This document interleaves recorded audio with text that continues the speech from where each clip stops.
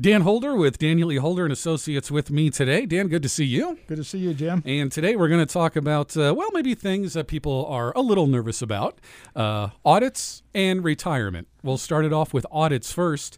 People maybe don't have to be as worried because they're not happening as often. No, that's true. Last year, there were 70,000 fewer audits, and which is not surprising because of the cutbacks in funding for the IRS. The audit rate was 59% of 1%, which means 1 out of every 170 returns got audited. Corporations, business partnerships, S corporations, those audits were also way down as well. So it's great that we're seeing this, but the audits are still out there. And the IRS is very successful in the audits. 92% of all individual returns, 60% of partnership returns, 71% of S corps, and 68% of C corps all resulted in a change. Some of those changes were to the benefit of the taxpayer. Most of them were to the detriment of the taxpayer. What are the different types of audits that people may experience, or companies? There's basically 3 types of audits. There's what's called a correspondence audit, where the taxpayer receives a notification from the IRS asking them to send in documentation, and they do that, and there's either an adjustment or no adjustment. Probably over 80% of all of the audits now are correspondence audits. And just a reminder to the listeners, the taxpayer will not call you for an audit. You'll get a letter from the IRS that there's going to be an audit. Sure.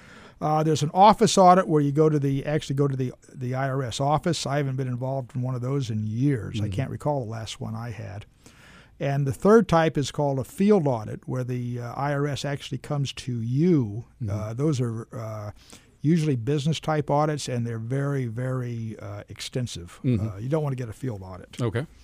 A lot of my clients have asked me, what triggers an IRS audit? Sure. Well, there's a lot of different things. Not any one of them in particular will trigger an audit, but a combination of some of these will. Individuals who claim the earned income credit. About 1.5% of the audits last year were individuals who claimed the earned income credit. Sole proprietors, they get hit quite a bit.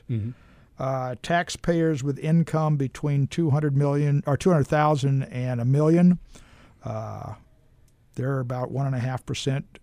Individuals with income over $1 million, over 3%. And well, that makes sense because the IRS is going to go after the people that have tax that owe tax. Right. Taxpayers that report a net loss or little income on the return, about 2% of those got audited. Higher than average deductions. The IRS has statistics as to how much you are going to take as a deduction, charitable, et cetera, based on your income level. And if you fall outside that parameter, that could trigger an audit. Could that be, say 2017, I did this much, 2018, I had it higher, so that may... That absolutely is a red flag. Okay. Large charitable donations, particularly non-cash donations, foreign tax credits. The big one is amended returns. I tell my clients if we have to file they want to file a return by the 15th of April and then file an amended one after that. I said, don't do it. Amended returns have a nasty habit of triggering an audit because the IRS now has a second chance to look at that return. Now, the audits don't include the typical notices of change where the IRS matches a W-2 or 1099 with the tax return and issues you a notice saying you didn't report this income. So we're just talking about IRS audits now. Dan Holder with Holder and Associates, talking about audits and what may occur, what may trigger those.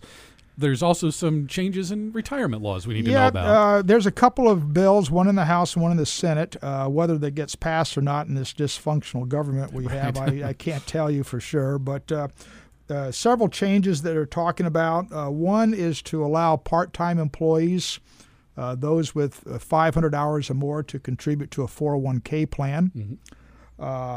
Small firms would get a $500 tax credit for setting up a 401k plan for their employees. Changing the required minimum distribution age from currently 70.5 to 72, and then to 75 by the year 2030, so to allow people longer time before they have to take money out. Sure. Allowing taxpayers to contribute to an IRA even after they turn 70.5. Right now, they can't do that. They can contribute to a Roth, but not a traditional IRA. Allowing early withdrawals without penalty for owners who have a baby.